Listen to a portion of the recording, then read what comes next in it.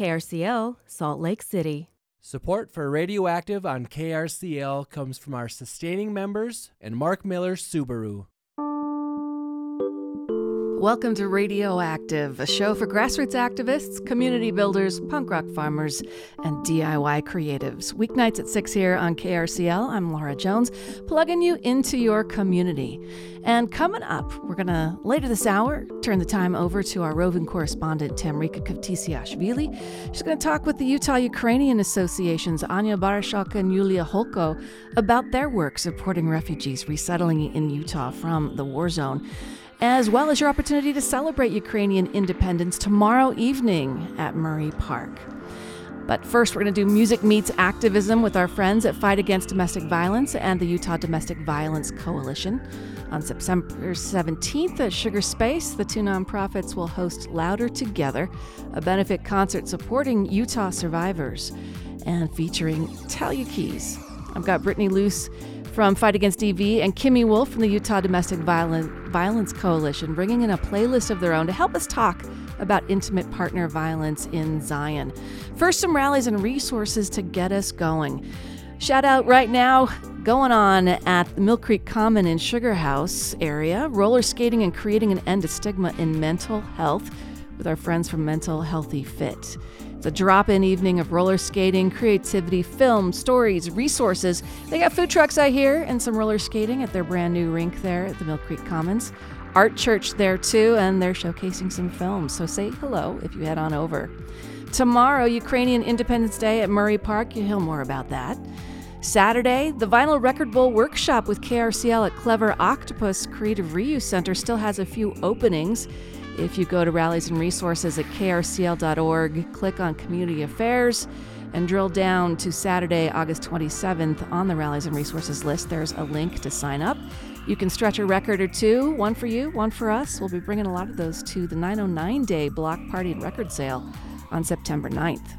September 10th, Grateful Tomato Garden Annual Tomato Sandwich Party, something I look forward to every year with Wasatch Community Gardens.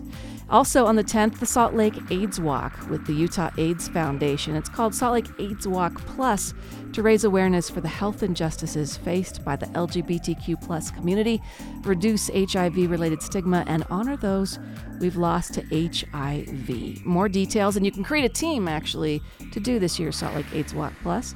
Just go to Rallies and Resources at krcl.org under the Community Affairs tab, and you'll find a link so you can get yourself or your team registered. We're going to dive right into Music Meets Activism. And now joining me from FADV, Fight Against Domestic Violence, Britt Luce. Hi, how you doing? Hey, doing so great. Thanks for having us tonight. Absolutely. And Kimmy Wolf from Utah Domestic Violence Coalition. How are you? I am just great. Thank you so much for having us. We appreciate it. I am so glad you're here for a round of Music Meets Activism against the backdrop of your fundraiser coming up on September 17th. We're going to get to all those details and how people can support the work that your organizations do.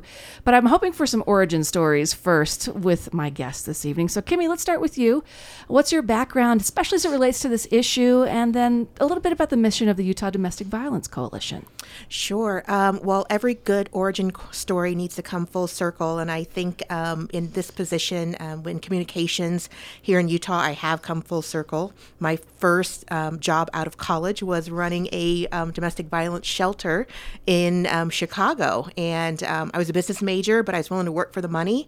But that was also the time when the OJ trial was happening. Oh, wow. And so, again, dating myself, but Google it, kids, if you need to.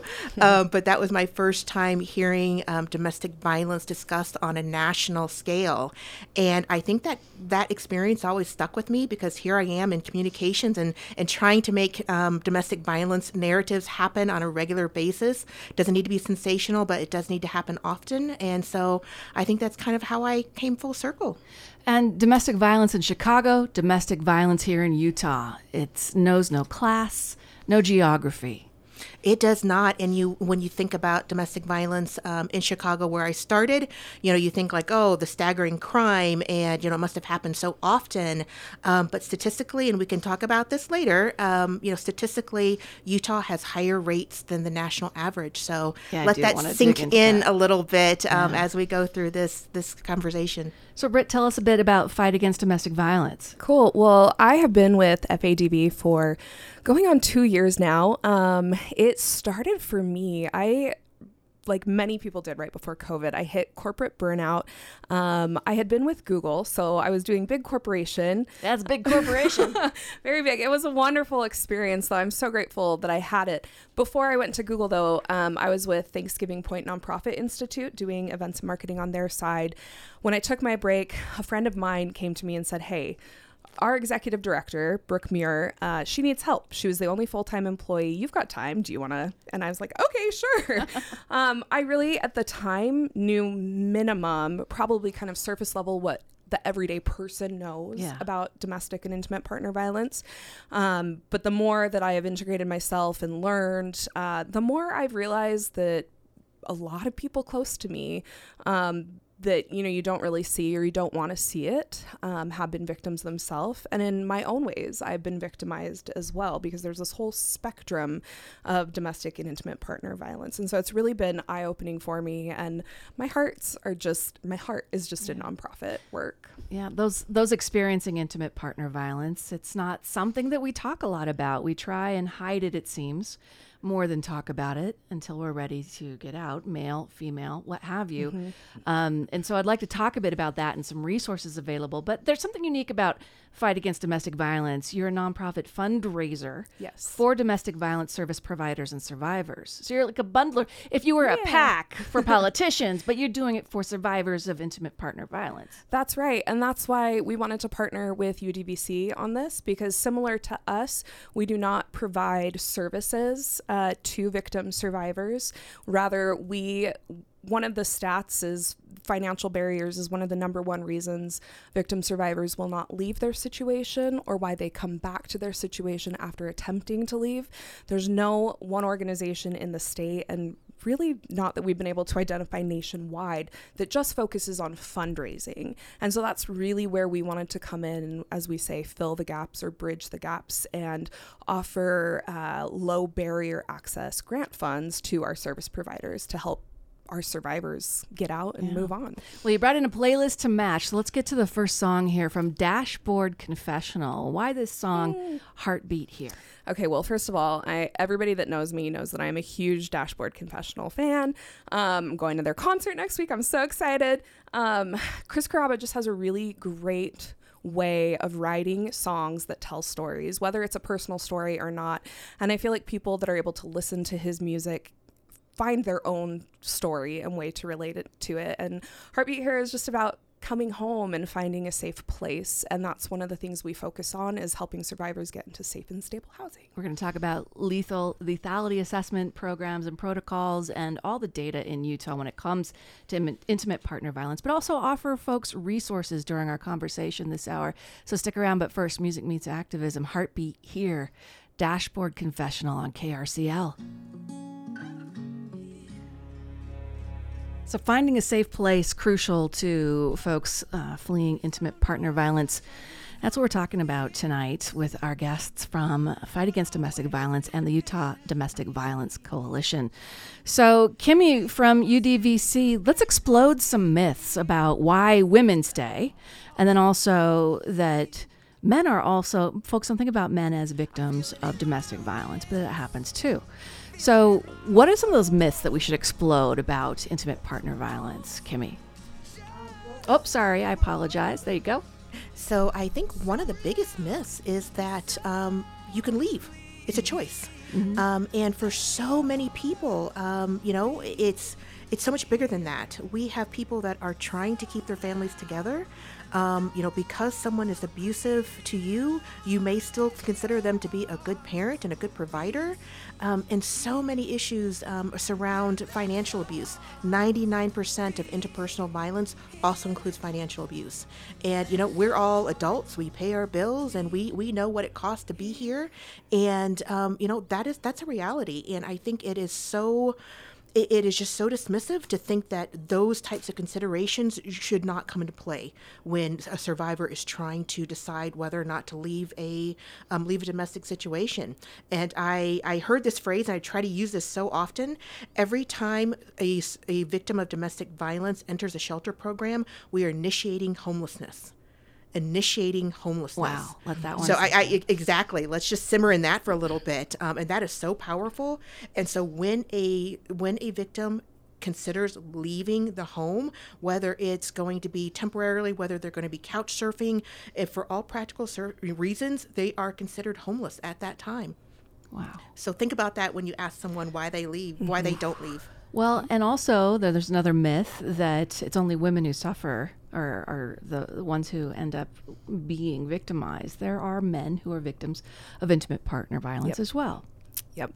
And that's one of the bigger myths. And we're always trying to look for men who can be allies and advocates in the space as well, because we know that they're, because of a lot of external reasons, right? It comes down to pride a lot of the times. And men are victimized in different ways. I mean, women can still get physical with men, but a lot of people only associate domestic abuse with physicality. Or physical altercations. Again, our barriers that come into play, our biases and blind spots around gender. Exactly. But Kimmy said, financial abuse, financial barriers are one of the biggest reasons victims, survivors stay. Emotional abuse, coercion, manipulation. And there's children involved. Absolutely. Most of the time. Yeah. And, I am a dog mom and I think about pets. A lot of people don't think about pets. And one of the reasons FADV was founded was because our advisory director, she had a close friend who was in a difficult situation, and she had actually left, and her dogs were still in the home, and her abuser knew that she didn't want to leave the dogs, and so she went back to get the dogs. And it was when she went back to get the dogs that things escalated, and really traumatic, horrible situation. She's okay, but it was because pets are family too. Yeah. So there's some actually really cool organizations that help survivors transition their dogs. Oh, what are they? Let's shout those out. If we have to look them up and give them out in a minute, that's fine. Let's do that. Okay. RedRover.org is the national organization. I know we do have a local organization here though that helps. Kimmy? Yeah, and actually they are one of our newest member programs at UDVC, and our upcoming Domestic Violence Solutions Conference. They are going to be one of our speakers. It's called Rough Haven, and they are entirely volunteer driven, but their sole existence is to provide support for family pets for victims of domestic violence. So that's how close that tie is, and how much we understand the value. So not only do you have Louder Together with Talia Keys, the fundraiser coming up on September 17th, but on the 14th of September, it is your annual Domestic Violence Solutions Conference. Who is it for? Who should attend? Any details about that you'd like to share, or a website where folks can look it up? Sure. Well, you can access the event information through our UDVC website, which is udvc.org. And there's some high-level content. So if you are working already in the field, this will definitely be for you. But then there's also core advocacy trainings information on there. And so if you are a novice and you're looking for an initial 40-hour training because you want to deepen your knowledge, or you are working in a shelter program either as an employee or a volunteer, you can get certified as well. And completely virtual this year, I understand. Completely virtual, so yes. Hopefully extending that to some folks who would not otherwise otherwise be able to attend in person from far-flung corners of the state or the country, frankly. All right, let's get to another song on your Music Meets Activism playlist. And new to me, I missed this when it came out, Mr. Wives. Yeah, they're such a great, like, fun, uplifting band. Super Bloom is a song that you can listen to when you just want to feel good about yourself or your situation. Whether you're a survivor of intimate partner violence or you're working as a provider, you need something to keep going, Kimmy. You need some good music. Absolutely. Sometimes that's just all that you have. Okay, so this is Super Bloom. Super Bloom. Mr. Wives on KRCL. The Utah Food Bank's Grocery Rescue Program addresses poverty, hunger, and food waste in Utah by distributing food that's nearing its expiration date but still healthy to eat, including fresh produce, dairy, and meats that would otherwise end up in landfills. To find a food pantry near you, visit utahfoodbank.org. Support for KRCL comes from Mark Miller Subaru, a community partner of YWCA Utah and the Stand Against Racism Challenge. Mark Miller Subaru loves diversity. Learn more at ywcautah.org and markmillersubaru.com.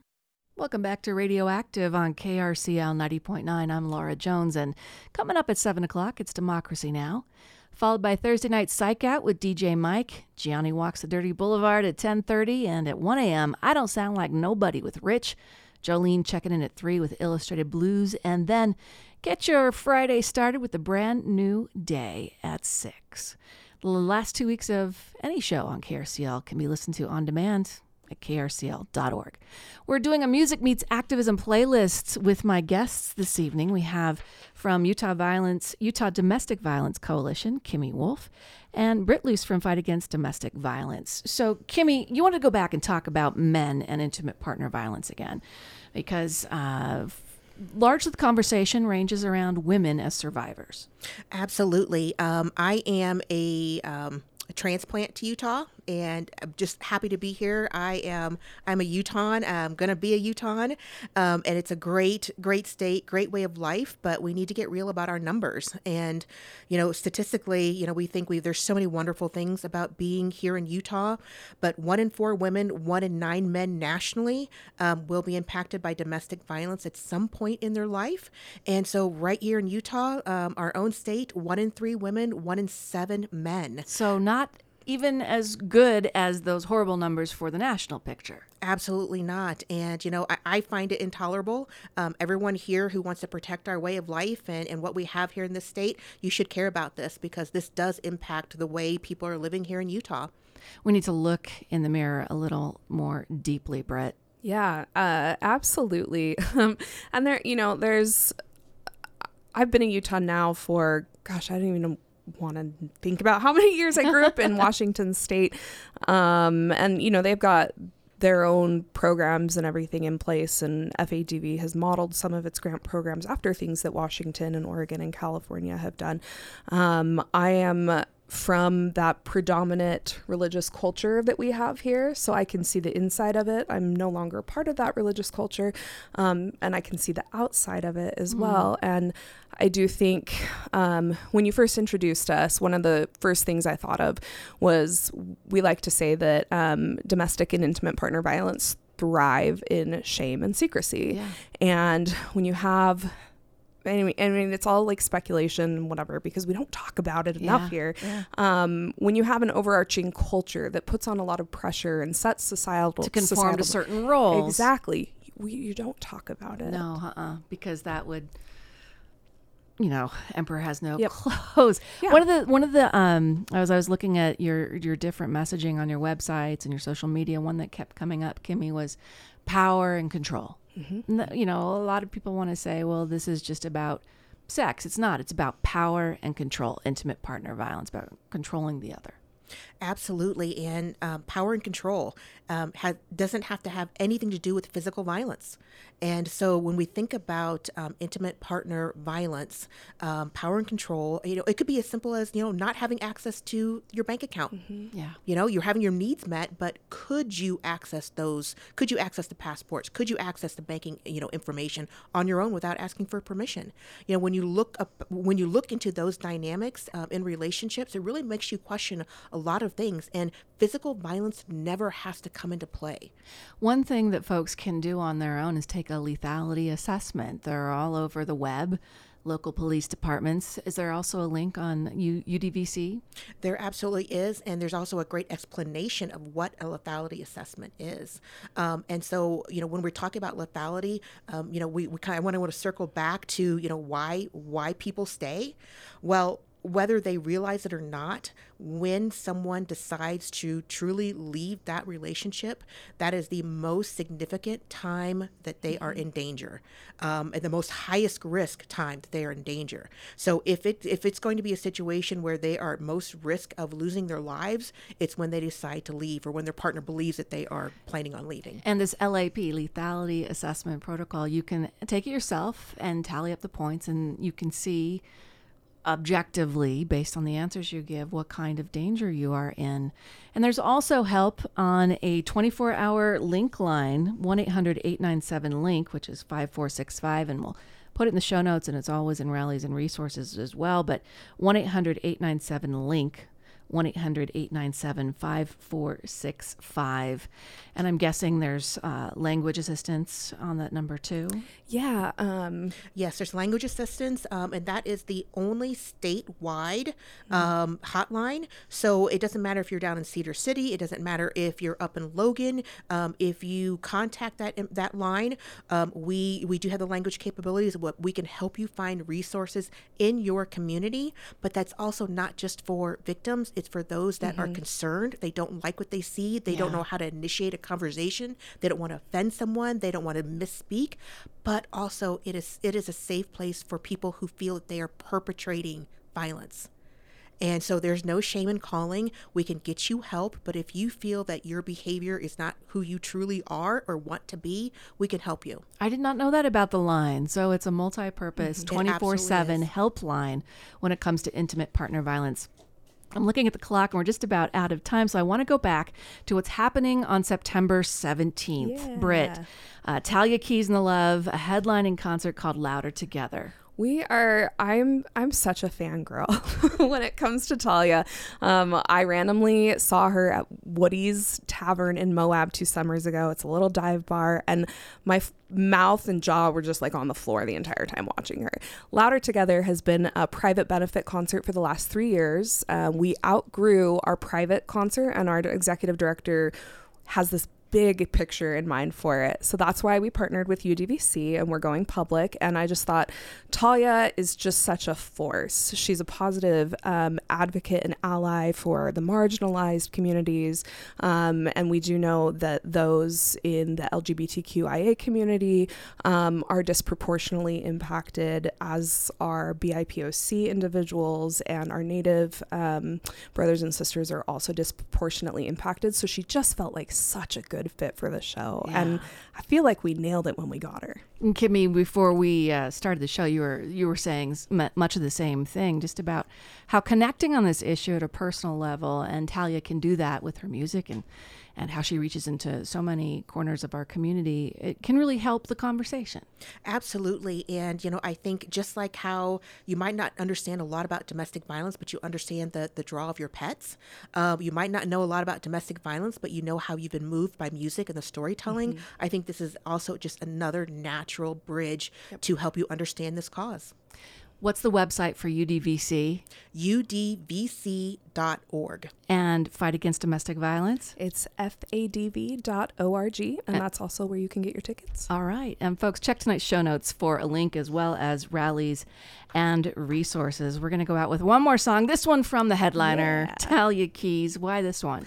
I asked Talia, what song do you want us to play? Her new album, Lessons, just came out this summer, and she said, play Head Up from my album, and I have been listening to it all week long. It's another one of those that's just a really positive, uplifting, keep your head up despite the circumstances message. Well, Britt, Kimmy, thank you so much for coming in for a round of Music Meets Activism here on Radioactive. Hope your event is a big success so that lots of money is raised for survivors of intimate partner violence here in Utah. Thank you so much. All right. It's Talia Keys, Head Up on KRCL.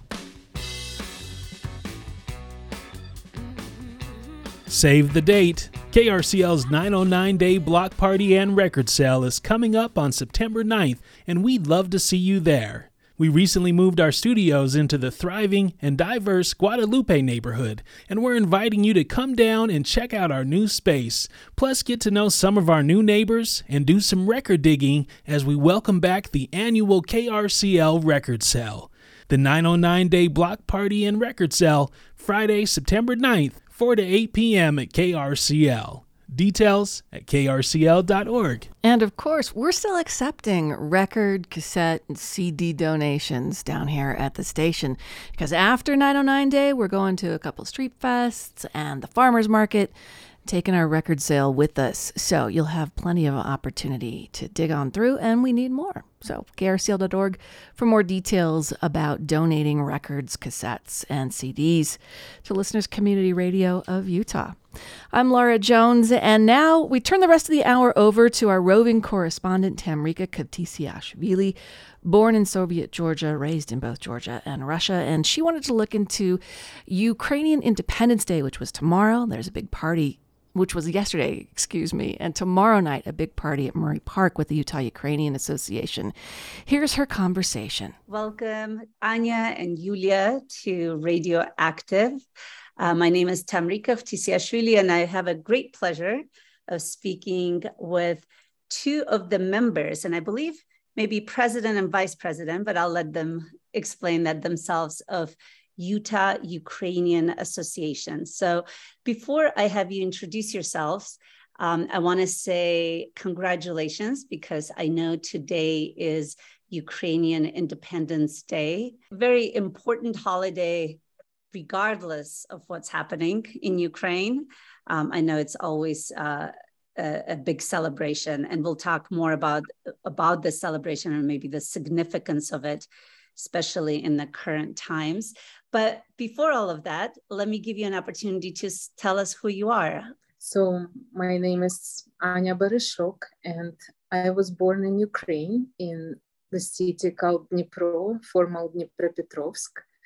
The name been changed a few years ago, I believe in 2018, to get rid of kind of any communist kind of association. So they renamed lots of streets and names to be more Ukrainian.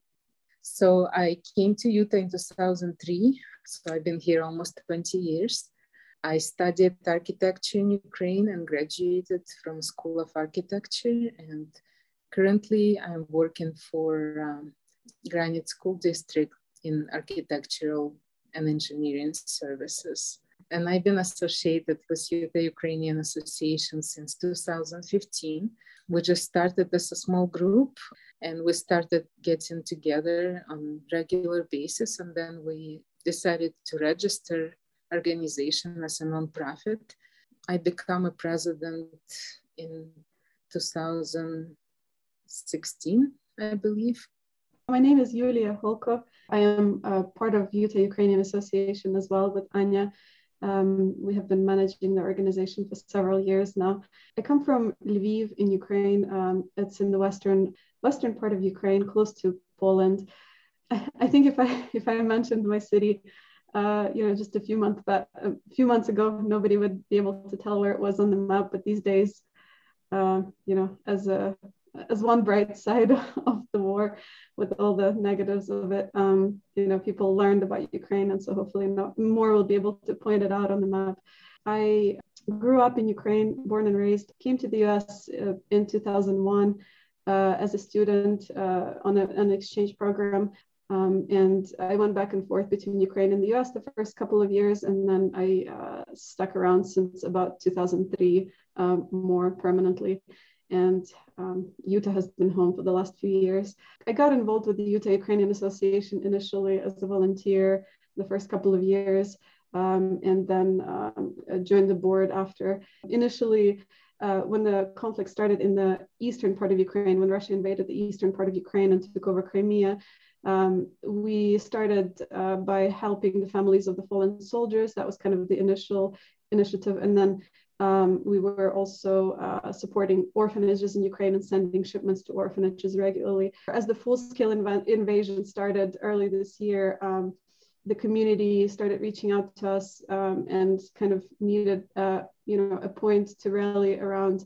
And because we already had a nonprofit registered and have been active for some time, that was kind of the logical place to go to. And so we started providing resources for people reaching out with questions and, for refugees. But our main focus has been fundraising events and sending as much help as we've been able to Ukraine to try to help with the war effort and with defending, our home country from the Russian invasion. I want to know a little bit more about your stories, if that's okay with you. Yulia, do you still have family in Ukraine? I do have family in Ukraine. So thankfully, my immediate family is here in the US, but I have an aunt and my first cousins are there and their children.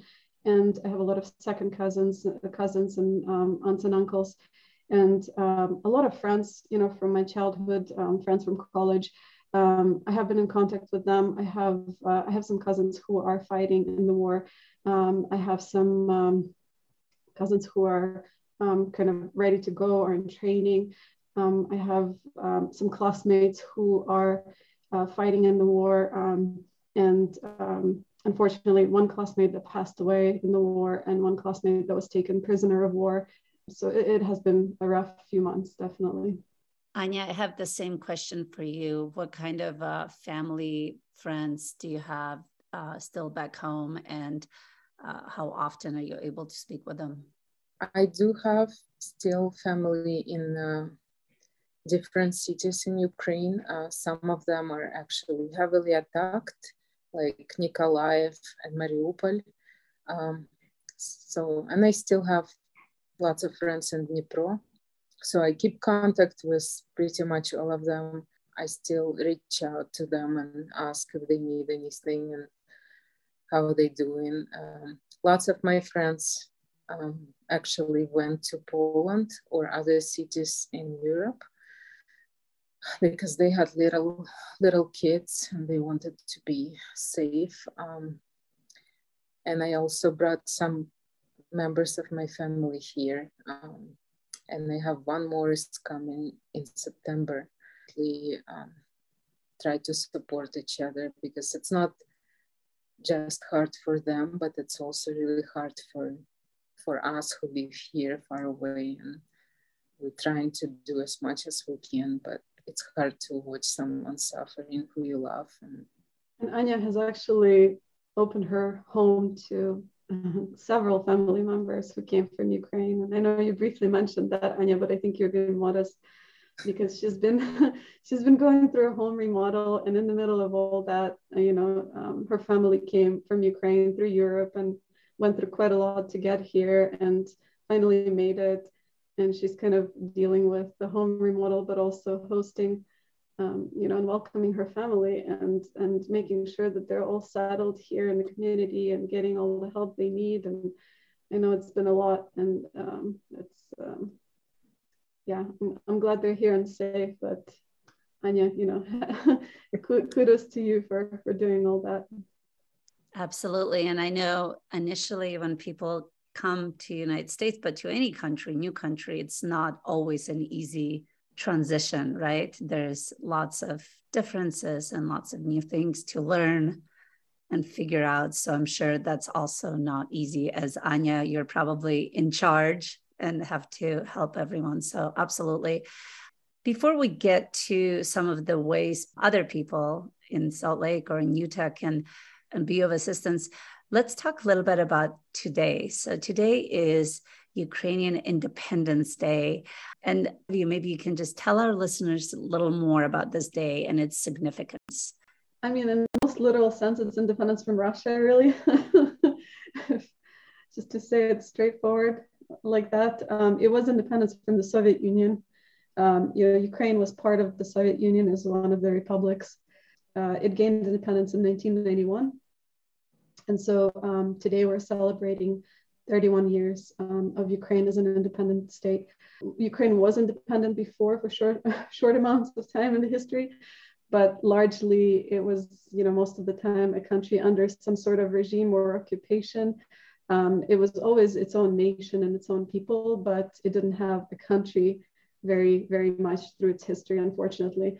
And so, the last 31 years, and it happens to be, the time when Anya and I, grew up basically, and, all of our adult lives basically, we lived through Ukraine as an independent country for most of our lives. And, we have very little memories from our childhood of the Soviet Union, but to our parents and grandparents, this is kind of something that's, it's a cycle, that the country has been going through, and it's happening again. But to us, it was so much more of a shock because, we never expected for things to really go backwards so much in history and to go again to square one, to where Ukraine now has to fight for its own independence as a country, its existence as a country.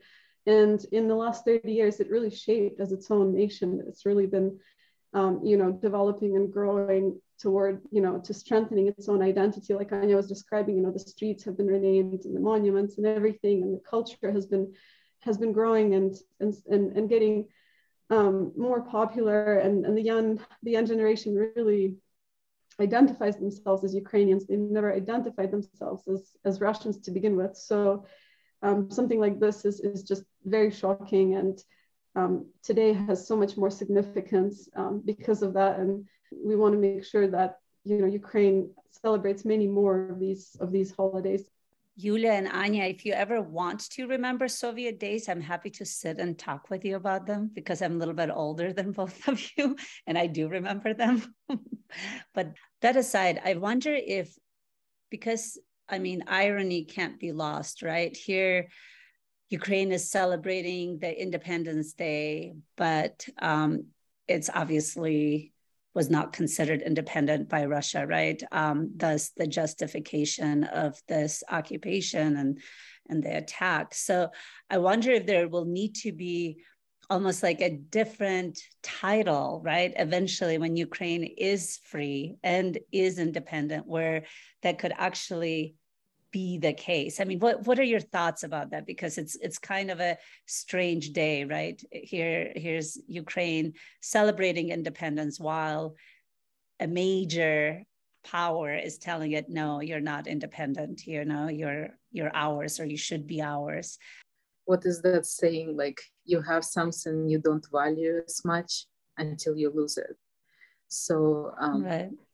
It's kind of, reminds us that freedom is not free, and sometimes you have to fight for it, and you have to remember that this is, actually a really valuable thing to have.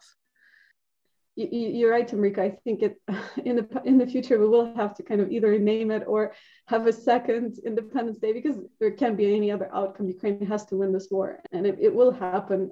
It's just a matter of time, and we hope it's sooner than later. But as a result, we will definitely have some sort of a Liberation Day or this National Identity Day or whatever it is. But it will become even more meaningful probably going forward for Ukrainians. Let's talk a little bit about the future, if you don't mind. I'm sure this is not an easy topic to talk about the future. Nobody knows, but also, hope is kind of what keeps us moving generally, right? Like hope is so important in hard situations, but everything eventually somehow ends, right? Or transitions into something else, which is actually maybe a very optimistic thought, right? That it eventually has to change from all the horrors that are happening now. But what are your thoughts? What will happen? Again, it's not to predict anything, but kind of from your observations of speaking with your family back home and just being really involved in the current events. I think everybody's very positively oriented, I guess, considering the situation. Nobody allows a thought, I guess, even that this could have any other outcome than a positive outcome for Ukraine.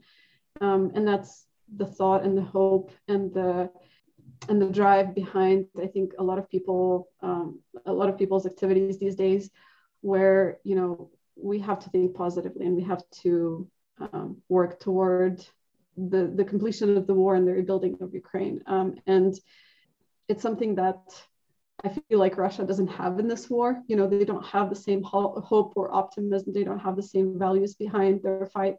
They don't have what drives Ukraine, you know, and that's why it makes the only outcome that makes sense is for Ukraine to win this. That's kind of the only thing Russia can do at this point is, you know, just drain it for as long as they can, just make the country as weak as possible. They see already that they can't just take over. Nobody wants them there. Nobody is welcoming them. And so it's just the idea behind it from their side is to cause as much pain and as much destruction as possible, which is terrible, but that's the reality of things. And then from Ukraine's side, I think the fast completion of the war is very important at this point, because the more it drags out, the harder it will be to rebuild. European support kind of dwindled down a little bit lately, and media coverage has definitely been reduced. And that's kind of the standard media cycle in this country and most places, where, you know, unfortunately, there's not as much coverage when something goes on for such a long time, and especially something this heartbreaking that it's hard to see, you know, in your news every day. But it is something that, you know, I hope people continue thinking about it, understanding, because it's not just Ukraine's problem. You know, it really affects so much on a global level. It affects, you know, the world food situation, the world energy sector. It affects, you know, it just affects people's safeties around the world. Ukraine knows Russia as a very close neighbor, unfortunately, and knows Russia in many ways that the rest of the world doesn't. And through Ukrainian history, through the famine, through the mass deportations, through all the things that Russia has committed in Ukraine, you know, Ukraine knows that that is a very dangerous country, and they have very dangerous dictators anytime those come around, and Putin is one. This regime doesn't see Ukraine as a stopping point. They don't see that as the final goal and the final destination. And it's not a hopeful thought. It's not a good thought, but it's something that people need to continue keeping in the backs of their minds, that the safety of the entire world is at stake here, and not just Ukraine. Anya, do you think if and when, I should say, Russian regime changes, so let's say Russian regime finally changes, right, and Putin is gone, at that point, do you think Ukrainians would be able to forgive Russian people? That's a difficult question. I think maybe some people will forgive, but not forget, or the trust will be gone for a long time. It's kind of like stabbing your brother or neighbor in the back, you know, basically. I was in Ukraine in December, and, you know, it's already, the news started coming that Russian army stays on the border and gathering like around the borders. I was getting a lot of messages from here. People asked me if I was safe and if, you know, everything is okay. And I asked my friends around, and they said, how do you guys feel about it? Like, are you scared? And no one said, you know, we are worried or we are scared. Nobody believed that this will happen. Nobody believed that our neighbors will actually do that, like the full invasion.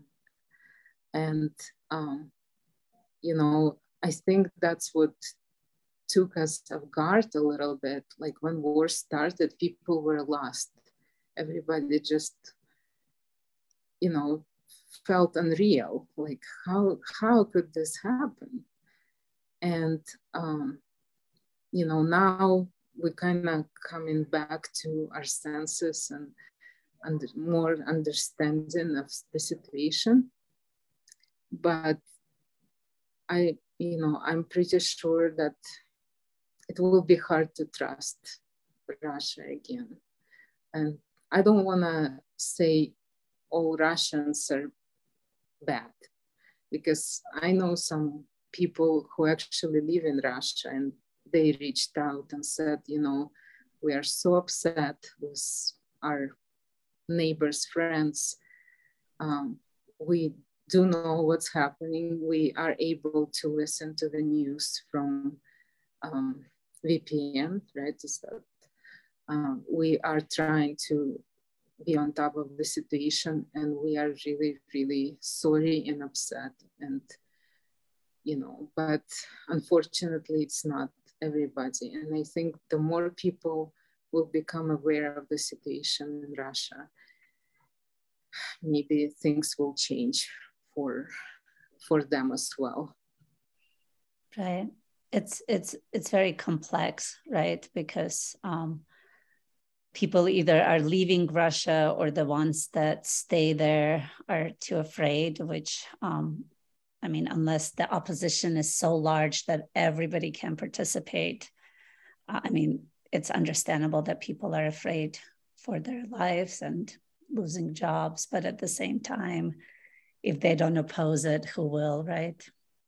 I worry about this a lot, because at the end of the day, the relationships between humans need to be rebuilt, right? And unfortunately, that's what gets ruined the most. As you both know, there are so many intermarriages between Russian and Ukrainians, and friendships and partnerships. As we finish up, tell us how we, people of Utah, can be of assistance by being part of maybe your association, or contributing or participating in some events. I know many American people are very saddened by the current situation. And like Yulia said, unfortunately, the way media cycle works, things go kind of out of style, and that's really sad to say, but that's the reality. So it's really important to keep people focused that the war is not over, like nothing has changed, right? So tell us a little bit more about some of the events coming up and ways people can be part of it. We are having Ukrainian Independence Day celebration on Friday. It's going to be in Murray Park, Pavilion number 2, and starts around 5:30. We'll have a little musical program, and usually it's kind of like a potluck style, so everybody can bring a dish and share. Slowly, we're a little bit shifting our focus, because there's a lot of refugees been coming to Utah, and they need a lot of help. So to answer your question, what's needed the most, we are kind of working right now on maybe like creating some groups of people who can sign up and, for example, help with rides to the appointments. Lots of people come, they live far away, they don't have transportation, so they need some help with that. Maybe like signing kids for school. If there's a group who can kind of help with some things like that to introduce, how things work. Group with housing, lots of need for housing for people. They don't have places to live and need some assistance, at least at the beginning. What is the best way they can contact you or contact the association? We do have a website, UtahUkrainians.org. And also we have a Facebook page, Utah Ukrainians Association. So the celebration will be at the Murray Park on Friday, this coming up Friday, which is August 26th, I believe. So the program probably will start around 6. So between 5:30 and 6, it's kind of gathering time. I don't think we need much help with this event, but for people just to come and, join and introduce themselves if they would like to help, and they can find us, me or Yulia, at the event and kind of see the community. And I'm sure there will be a lot of Ukrainian families who just came to Utah, and it will be great to have some collaboration with local community. Utah is lucky to have you two and to have new Ukrainian families. So absolutely. Before I let you both go, I just want to give you an opportunity to say anything that maybe I didn't ask. If you want to add anything, please feel free.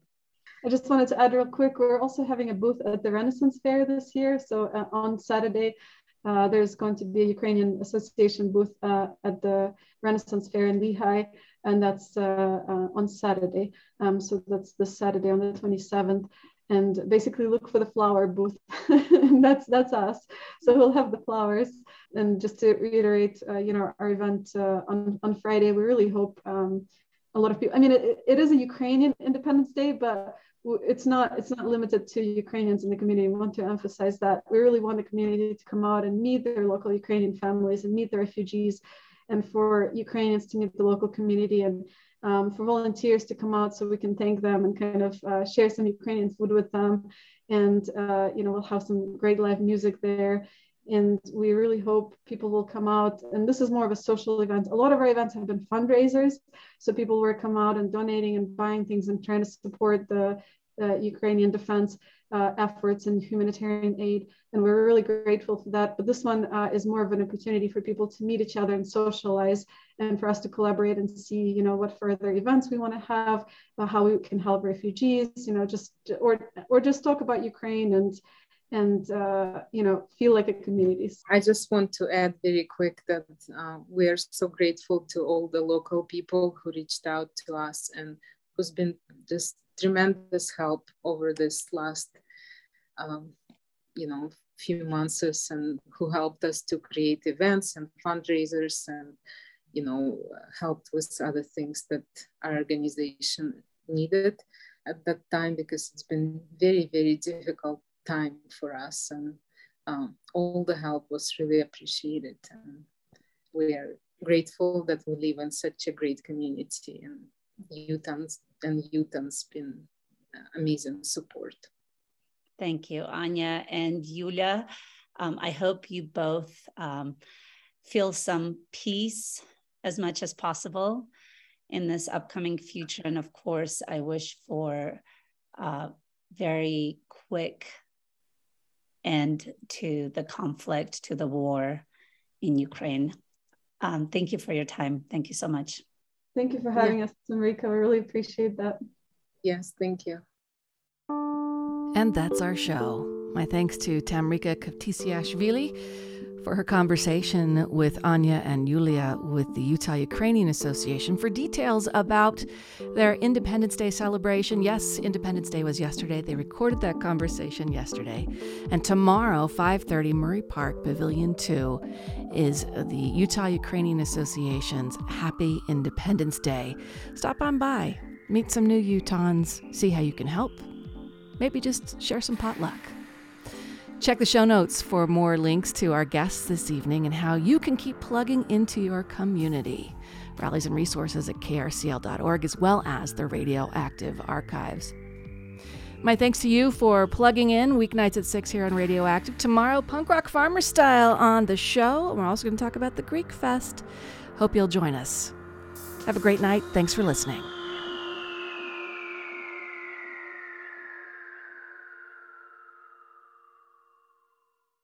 KRCL, Salt Lake City.